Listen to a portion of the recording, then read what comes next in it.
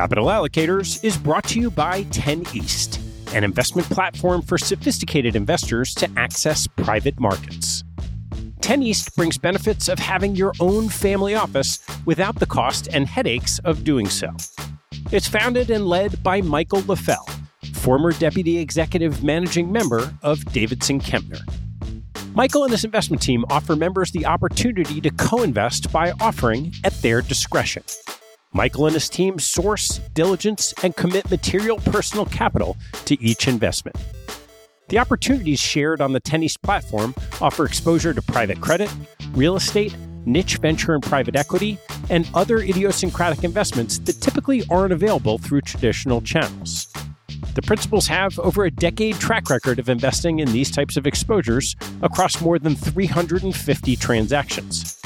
Post-investment, the 10 East team conducts ongoing monitoring and reporting, just as you'd expect from an institutional investment organization. I've known Michael for about a decade, and after becoming impressed by the quality of 10 East offerings, its research process, and high-quality investment team, I became an advisor to the organization and investor in multiple offerings. You can learn more and join me as a member at 10east.co. That's the number 10east.co. I want to take a break in the action to tell you about NetSuite by Oracle, helping businesses accelerate growth and run better with a suite of ERP, financial, CRM, and e-commerce products. Here are three numbers for you to remember: 36,000, 25, and 1. 36,000 is the number of businesses that have been upgraded to NetSuite by Oracle. NetSuite turns 25 years old this year. That's 25 years helping businesses do more with less, close their books in days, and drive down costs. And 1, because your business is one of a kind. Get a customized solution for all your KPIs in one efficient system with one source of truth. Manage risk, get reliable forecasts, and improve margins. Everything you need, all in one place. Right now, download NetSuite's popular KPI checklist designed to give you consistently excellent performance, absolutely free at netsuite.com/allocators. That's netsuite.com/allocators to get your own KPI checklist. netsuite.com/allocators. And now, back to the show.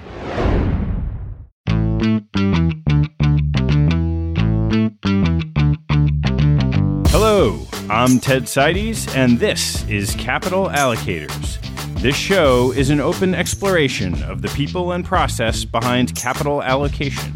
Through conversations with leaders in the money game, we learn how these holders of the keys to the kingdom allocate their time and their capital.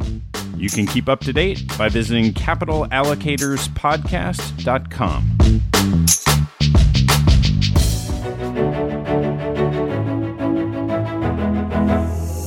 My guest on today's first meeting is Jay Girotto of Farmland Opportunity, a $400 million investment manager that provides direct ownership of high-quality, consistently productive row crop farmland in the United States. Like many managers in traditional asset classes, Farmland Opportunity searches for inefficient transactions, value-added improvements, and an aligned structure to maximize the benefits of farmland for the long term. Our conversation covers Jay's path from software engineer to farmland investor and discusses the attractive features of the asset class, including macro characteristics of uncorrelated returns and inflation hedging, and micro features of supply-demand imbalances, labor-intensive sourcing, unprofessional operations, and land value appreciation. We then turn to Farmland Opportunity's strategy in the area, incorporating a specific regional focus, operational partners, aligned incentives, risk assessment, and exit strategies. This podcast is for informational purposes only and should not be relied upon as a basis for investment decisions. All opinions expressed by guests on the show are solely their own opinion and do not necessarily reflect those at their firm. A manager's appearance on the show does not constitute an endorsement or investment recommendation by TED or Capital Allocators. Before we get going, you can sign up at capitalallocatorspodcast.com to receive 3 different sources of information. Using the buttons on the homepage or the email list tab, You can receive an email from me once a month with the best things I've read and listened to over the month. While on that page, you can also sign up to receive our blog of industry news. Lastly, hop on the Premium tab and subscribe to get access to the library of transcripts of podcast shows. Feel free to forward the emails you receive to friends to help spread the word. Please enjoy my first meeting with Jay Girotto of Farmland Opportunity. Jay, great to see you. Yeah. Thanks, Ed. It's good to be here. Well, why don't you dive in with your background? I grew up in Cedar Rapids, Iowa. I was the kid of two sets of farm kids. So they grew up in western Kansas and moved in the late 1950s to Cedar Rapids, Iowa, and didn't go back to the farms. But it was always in our blood, and our family continued to own farmland in absentee form in terms of renting it out to some locals as well as relatives all the time I was growing up. Later went out to the East Coast and went to college, both at Harvard undergrad and Harvard Business School. Worked in Boston at Bain & Company in between the two. And in 1999, sort of launched myself into software coming out of business school at the height of the internet bubble, which was an interesting experience for sure. I think 99 was the only class of Harvard graduates that sent more people to San Francisco than New York City, which was a leading indicator of what was going to happen, and it did happen a year later. But throughout all that, the one .com that I was at sort of fought through it, and eventually it was a company called Homestead.com. Eventually became a on-ramp basically for small businesses to get on the internet, which was something people were willing to pay for, and we eventually sold that into it. So we didn't completely implode. From there, went to another software company called Demand Tech, where I helped with their product development. That's pricing software for retailers. That company went public, and then we moved up into Seattle, mainly for my wife's job. And that's where I was in late 2008, early 2009, coming to my 10-year business school anniversary, and that's where Farmland got started. Right, so that's just how naturally it's like Harvard Business School, Farmland. Right, yeah. How'd that all play out? That's right. Well, there's actually a Harvard Business School affiliation group for agriculture. I think there's 5 of us that are in it. So, but yeah, how that played out was in 2009, we were actually back for our 10-year business school reunion, and several classmates and I were discussing different business ideas. And one of them that they had coming out of the financial crisis as it was unfolding was that in their personal portfolios, they should have some more steady real assets, things like farmland. In the financial crisis, overall U.S. farmland values went down about 4%. There was no interruption of the annual cash revenue streams that were coming out. So basically it was flat, zero. Basically the only asset class along with cash that didn't crater in that situation. So we were talking about that and talking about how my own family and my wife, who grew up on a dairy farm, and they also own a lot of farmland, how we actually manage this, what the investment characteristics of it are, returns, that sort of thing. And we kind of coalesced around, wow, this would be a great idea for institutions, endowments, high net worth individuals as a great diversifier amongst their portfolio. That's when it started. We set it up in the fall of 2009, basically. So let's go into some of the basic economics of how an investment strategy in farmland works. Sure. Yeah, so farmland is a extremely inefficient market, particularly when you're north of the Mason-Dixon line in the United States. So that was all settled underneath the Homestead Act. So basically, anyone that was in Pennsylvania to the east could get 160 acres of land for free as long as they went out and settled the American West. So what that did between 1850 and 1900 was it transplanted a lot of very entrepreneurial, industrial immigrants, a lot of them, out into the Great Plains. And every one of them had their own business, right, on 160 acres of land, which is what's called a quarter section, which is basically a half mile on each side. And from that, you had this very, very fractured ownership base for land. So you'll even go into a state like Iowa now, it has 99 counties. One of those counties will have around 300,000 acres of tillable or plantable farmland. And you look in the plat book, which is basically the phone directory for land, and in there you'll find more than 3,000 owners of those 300,000 acres. And so it's not owned by large corporations. It's not rolled up even under really large individuals. And so that market inefficiency is great if you can actually access it in terms of the acquisition side, because there's lots of people that sell farms for reasons that are non-economic. So to start with, supply-demand imbalance in the transactions of this. That's right. And so if you are good in terms of having local connections, being able to know where to buy, when to buy, we do that through our farmer operator network of people that are renting our farms, through our estate attorneys, through bankers, and all the relationships that we have. You can actually access transactions at a discount to market because someone doesn't want to publicly auction their farm because their dad didn't want them to do that. They don't want to sell to the neighbors because neighbor Joe would be pissed off at neighbor John in terms of if I picked one of the neighbors, right? And so you really have to dig in there at a local level, and you'll find somebody that will say, hey, if I just sell to Jay, I don't get into all these local politics or these other issues, or I need to close in 30 days or whatever it is. And I'll take a 10%, 15%, maybe a 20% price discount in order to sell the farm and get out of this situation.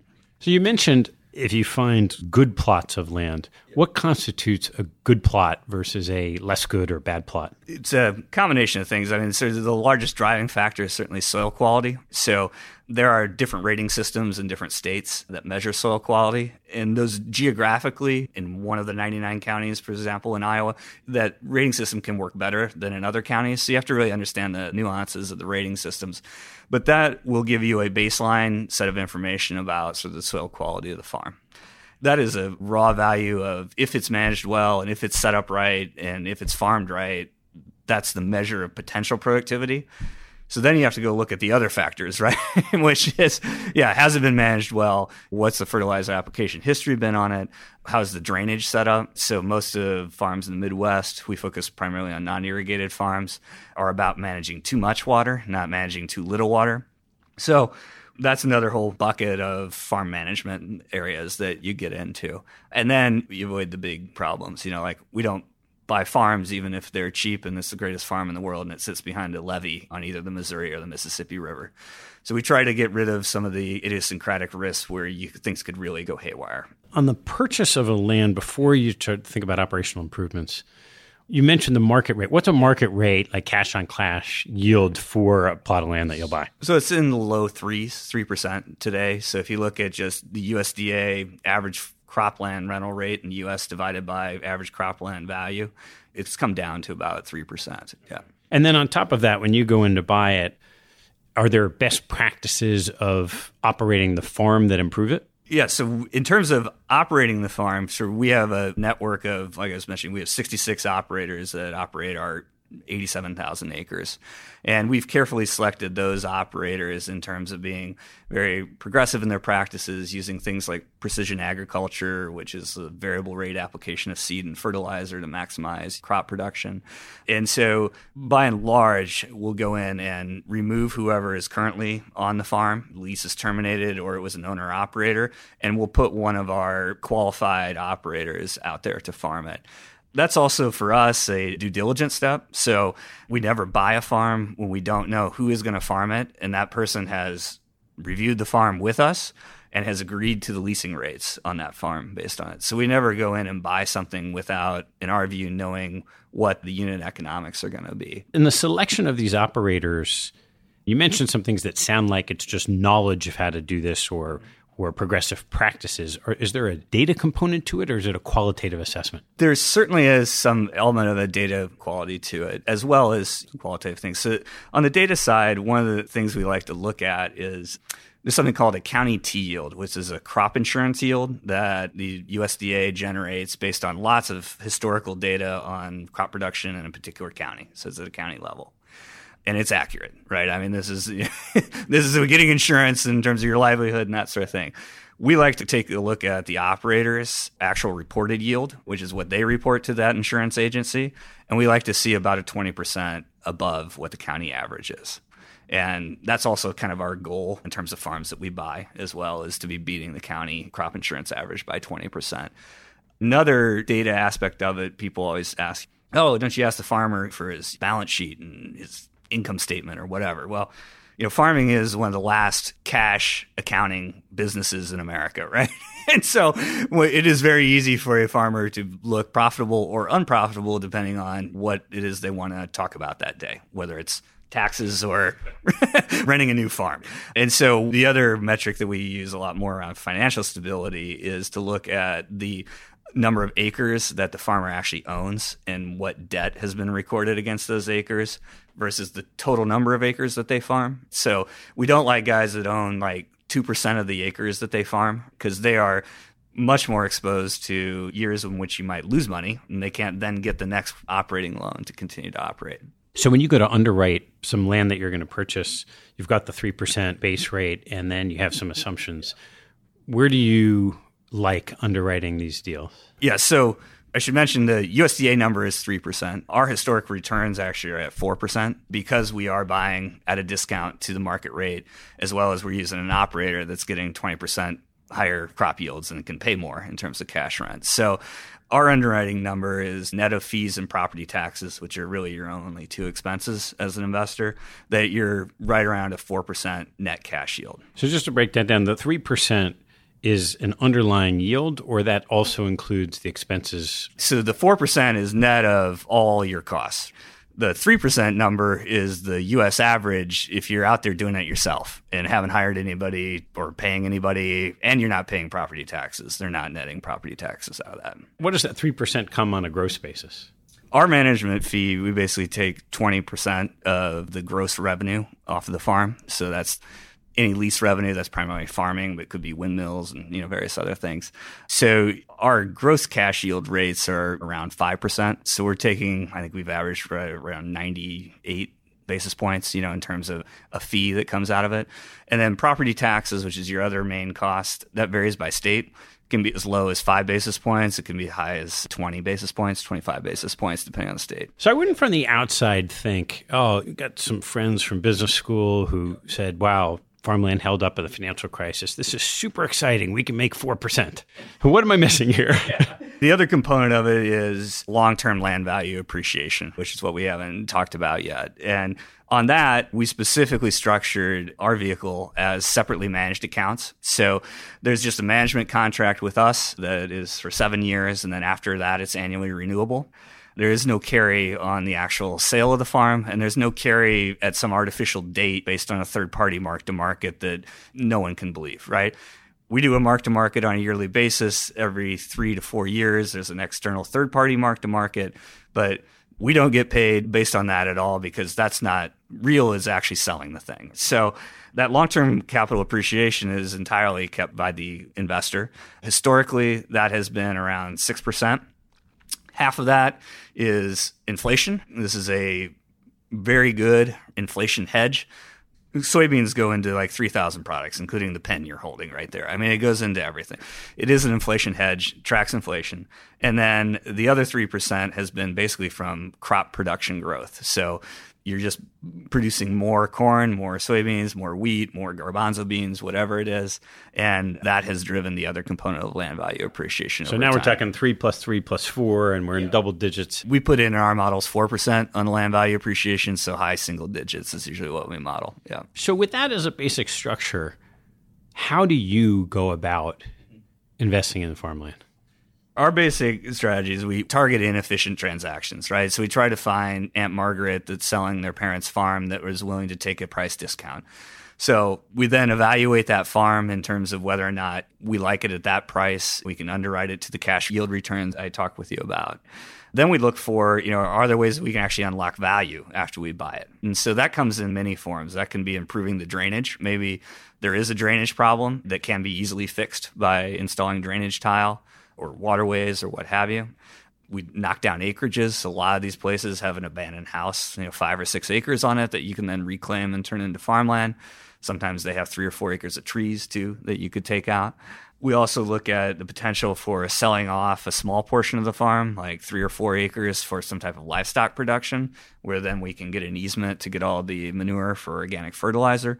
There's a whole bucket of improvements that we look at as well as a way to do things. And so from there, we've really focused in on 3 geographies that we have essentially proprietary deal flow into.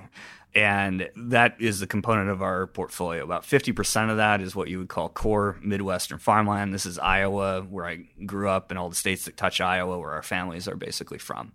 And core U.S. farmland stretches further afield than that, way into Illinois, Indiana, Ohio. We don't go there because we don't see any relative value in terms of the farmland there, and we don't have the inside connections. The two other geographies that we developed, we've done over the last 10 years in doing this. And one of those is in northern Minnesota.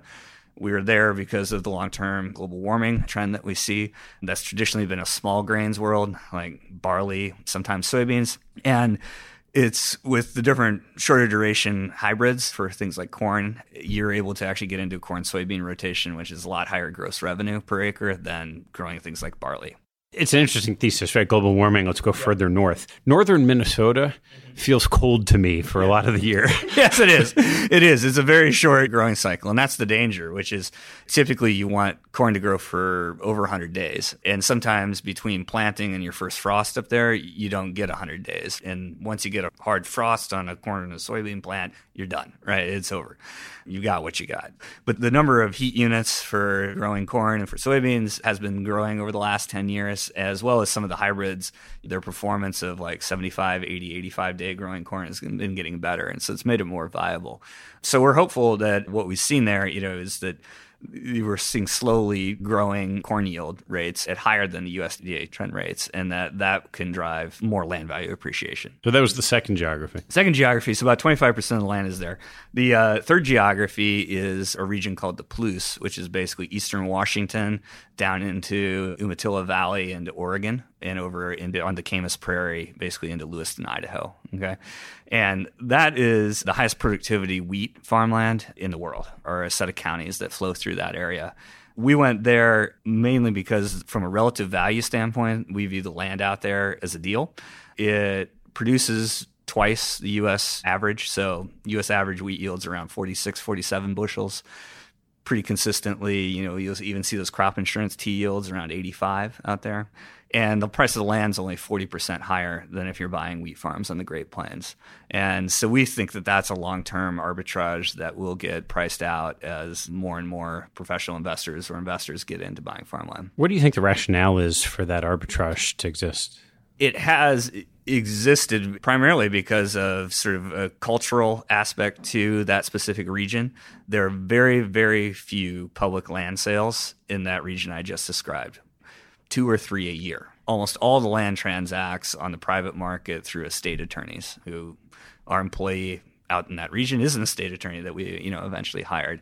And so I think a lot of that has depressed prices because of the way that it's actually sold and managed by families. Another thing is that area was hit particularly hard by the farm crisis in the 1980s, where you had lots of families, a whole generation essentially was lost. And now you have an extremely old farming community that is slowly starting to turn over now as they're hitting their 80s and 90s. So if it's a more difficult market, or historically it's been a more difficult market to transact, how did you first get in there and figure out how to transact? Really one of the cores of our business, both on finding clients as well as on developing new areas and operators, which is we've really essentially grown entirely by organically on the region side in terms of finding operators. So we had a close friend that was an operator just north of Cedar Rapids, Iowa. That person, when working on a combine equipment exchange, was somebody in the Palouse by Pullman, Washington for a number of years. And he said, wow, I know you're thinking about buying farmland in western Kansas where you grew up. Why don't you go out and you go talk to these guys in Pullman, Washington about how farms work in Pullman, Washington. And they were a farmer operator that was out there. And we talked through it out there with them. They plugged us in with their lawyer, who is now on our team. And we started to sort of stick our tentacles out into the market. And now we have 14 operators that are in that area, all generated from that one initial contact and market research that we did 7 years ago. What do you see as the biggest risks in the strategy? I think there are two big macro risks that are out there. One is that the United States, or maybe globally, gets into a deflationary environment. That would be very bad for farmland. The other scenario is if you actually had high inflation, but you didn't have high interest rates. So those are the two scenarios, macro scenarios, that I'd sit around and potentially worry about if you had some conviction that either one of those two things were going to happen.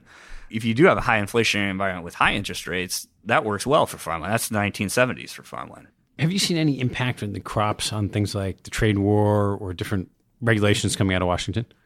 Regulations coming out of Washington, certainly the biggest issue that has been put out there in the last decade was the Obama year proposed change to the Waters of the United States, the WOTUS Act, where they were proposing a change to language in terms of what is a body of water in the U.S. Right now, you have to be a navigable body of water to be regulated underneath that, as opposed to streams in farmland or an acre pond that might form after heavy rain.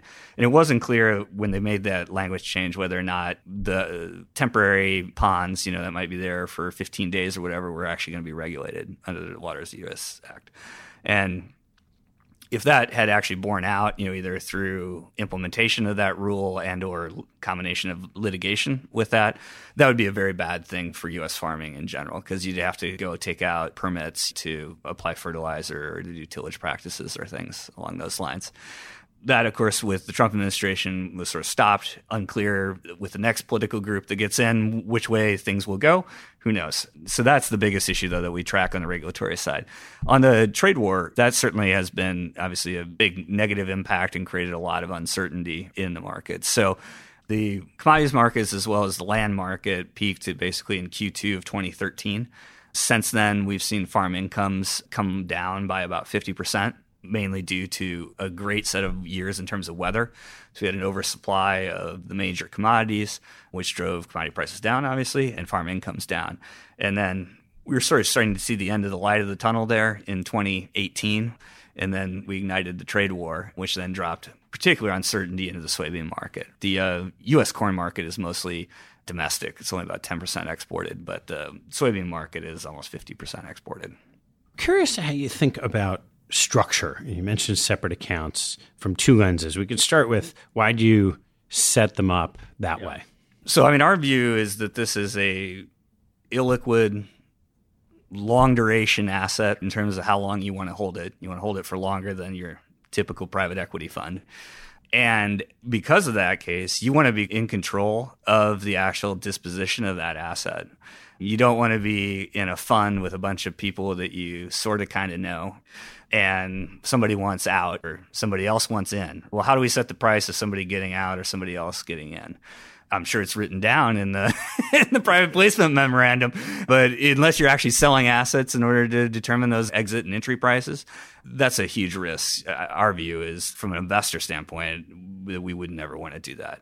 So that's the primary reason why we set it up as separately managed accounts, so you can control that. It also has some other unique characteristics, which is you can set up your own structure. So, a lot of our individual clients put it in the member of the LLC is an irrevocable trust. There's some great tax advantages for doing that. Well, as long as it's well managed and it's a good farm, you buy it at the right price, there's no reason why you need to sell this one to buy another one over there. And how have you thought about the amount of time you'll spend doing this? Because the farms are likely to be around and potentially owned by these people longer than you'd be the manager of them. I think most of our clients are probably 15 to 20 years older than I am. So we've been doing this for 10 years. There's no way we're going to stop doing this at any time. So I'm only 45, so I'm sure I've got another good 20, 25 years to run in terms of doing this. And over time, we've brought several people onto the team that are even younger than I am that can also potentially carry the business on forward. What's the biggest bottleneck in your business?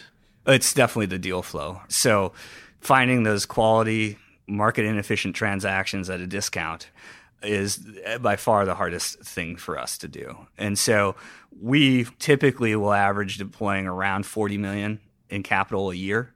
If we hired a few more people on, maybe another person similar to me, at the partner level, could we get that pipeline up to 70 or 80 million? Yes, it's probably possible. But if somebody showed up and said, I want to buy $250 million of farmland this year, the only way to do that would be to get large transactions and pay market prices to even attempt to do that, even if you could execute it. I wonder how you think about some of the adjacent potential opportunities. I could walk you through. Have you ever thought about spinning this into a REIT? Yeah. So over time here, we've been approached with the idea of creating a client that was a fund that could become a REIT and go forward with that. And We've really, at this point, said no to a lot of those types of land-based, different alternative ways to manage and run land. A REIT is a perpetual vehicle where you wouldn't need to sell, or specifically price things out that were out there. But we found a distinct advantage that we are viewed as locals in terms of the transaction market. And that's part of the team that we built, as well as the fact that we're buying for what is perceived as an individual or an individual entity, rather than buying for a fund or a publicly traded REIT or anything along those lines. And we think that gives us a great advantage, or our clients a great advantage, in order to getting transactions at a discount. And we think we'd lose that if we were a publicly traded REIT. Have there been any developments on technology and the venture capital piece of agriculture that you see from doing this work? There's certainly been a wave of big data farm companies that were heavily invested in by Silicon Valley types that have been at least financially successful. Things like Farmer Business Network, Granular, Climate Corp. There's, I think, a large number of companies that have been funded, right? In that space. We'll see whether that now falls out. But those big data applications were a good step forward in terms of actually being able to analyze a lot of the data that comes out of your combine and applying that to your next year's farming practices and things. A lot of our operators utilize that. We facilitate it for them. We use a company that has a lot of expertise in soil testing to not only make sure our operators are doing the right things on the farms, but also to help them in terms of their production. The most interesting one, we've seen a new company pop up that has an automated rock picker. It's basically a robotic attachment to a tractor so that you can actually go out and pick rocks in an automated fashion rather than hiring the local 4-H club to walk across. So that's kind of an interesting one that we'd like to see develop. That's a very practical application. And do you think of investing in any of these? Yeah, definitely. We've invested in a couple, but we have also kicked around the idea of why don't we have a venture capital fund, an ag tech fund? But that space has gotten very, very crowded when you saw the success of high-profile venture firms and investments in like Climate Corp and Granular. So as this has worked over the years, have you had people come in offering to buy any of your land at prices that you thought were pretty attractive sell points? Well, we've had one client sell half their portfolio. They were involved in a divorce. And we successfully exited within 3 or 4% of what our mark-to-markets were. And the exit is you want to be selling in a market that farm incomes are flush and commodity prices are high is what you want to wait for, especially if you have the ability to wait for that. And then you want to do a public auction. You want to get the local farmers who always wanted to own the farm and hate each other in the room, bidding against each other, with the 1031 exchange guy who just lost his 1031 exchange property and is willing to buy anything not to pay taxes, along with more institutional capital that has a low cap rate, and have all those people fight out what the price is. And so that's what we did in that situation. Unsolicited offers, we have a couple farms that sit next to potential urban development areas near Des Moines and also near Pullman, Washington. So we have sold some land there, but it's not the normal stuff. If you were sitting down across the table from someone, you had capital, you wanted to deploy in farmland, but you weren't doing what you did. Yeah. What are the couple of most important questions you would ask someone in this space to try to suss out if they were going to be good? Well, I would first very carefully examine how they're sourcing their deals. The diligence around how they select farms, and then also, are they actually getting these things at a discount to the market rate? Because I think it's very easy to think that you're doing that, but the reality might be separate from that. And so I would very carefully examine their proprietary deal pipeline flow, how they've done it. And it's not enough just to say, oh, my operators send me good deals, because that's not a strong alignment of interest. Secondly, I would really poke holes in or talk with them about the return characteristics. There are people in space that talk about at least mid-teen returns, right, on farmland. That's just not reality. We talk about high single digits in terms of returns. And sure, in the short term, you might get a discount to market or have an initial bump. We might have a drought and $8 corn again, and land prices go up 20% a year for 2 years. And so it looks like you're doing great. But the reality is that if you're owning farmland over a very long period of time, you're not able to do that. And for that reason, this is not a market that you try to time. Where have you seen competition come in? Our main competition is farmers on deals. Yeah. So in the areas that we buy, right, 80% plus of the land are bought by farmers. We don't see a lot of competition from other farmland investment funds. A lot of that is the size of the market. And the size of the market is about $2 trillion in farmland value in the U.S. And there are 2 publicly traded REITs in the space, and they each own around or less than $1 billion in farmland. Your largest institutional investors, TIAA-CREF in the U.S., they own maybe $5 or $6 billion. And so when you roll up the world of professional investment competition, it's rounding error as a percentage of the overall market. What are you most worried about looking out the next 5 or 10 years? I do think it's these types of external shocks that I mentioned. The biggest concern certainly is that in some way, through this whole thing with China, that China would truly go away as an agricultural trading partner somehow. I think that's probably the biggest overall risk. The other macro risks that I mentioned around interest rates and inflation scenarios, I don't think are as worrisome. All right, Jay, let's turn to some closing questions. What's your favorite hobby or activity outside of work and farms and family? And family and all that, yeah. It is a little related to family. I'm a USA swimming official, which I say, kids are swimmers, and I'll do it after they go to college. They're in high school now. But it's one of those, like a lot of amateur sports that don't have a lot of money in them, but they rely on volunteers to run the swim meets. Does that mean you have a stopwatch and a thumb? You're actually upgraded from the stopwatch, and they give you a clipboard and a whistle. So, yeah. Yeah, no, you run the whole thing. They take your mark and the disqualifications and the whole process of the meet. But yeah, that right now that consumes about 300 hours a year. So that's a big activity outside of everything. Great. What's your biggest pet peeve? I really do think it is the smartphone coupled with social media is my biggest pet peeve at this point. And it was a funny interaction. Took our kids to a Dan and Shay concert. It's like a country music group that's really popular, Dan plus Shay. Great group. I mean, they like wholesome concert. They can actually sing, which is unusual, amongst.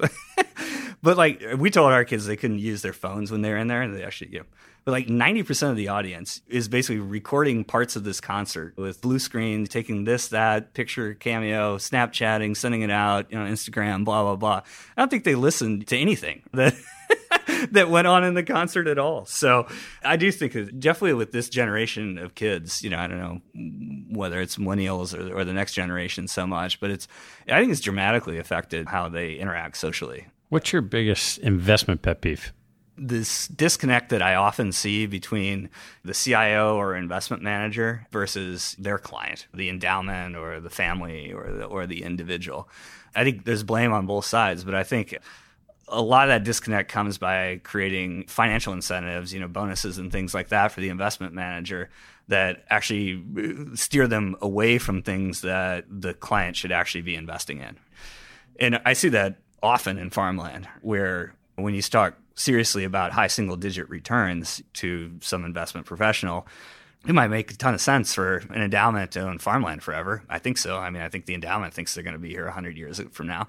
But the short-term return profile that the endowment wants, it doesn't match up with owning farmland. And so it's just that disconnect that, to me, that just really, I think, is a bad thing. What reading do you almost never miss?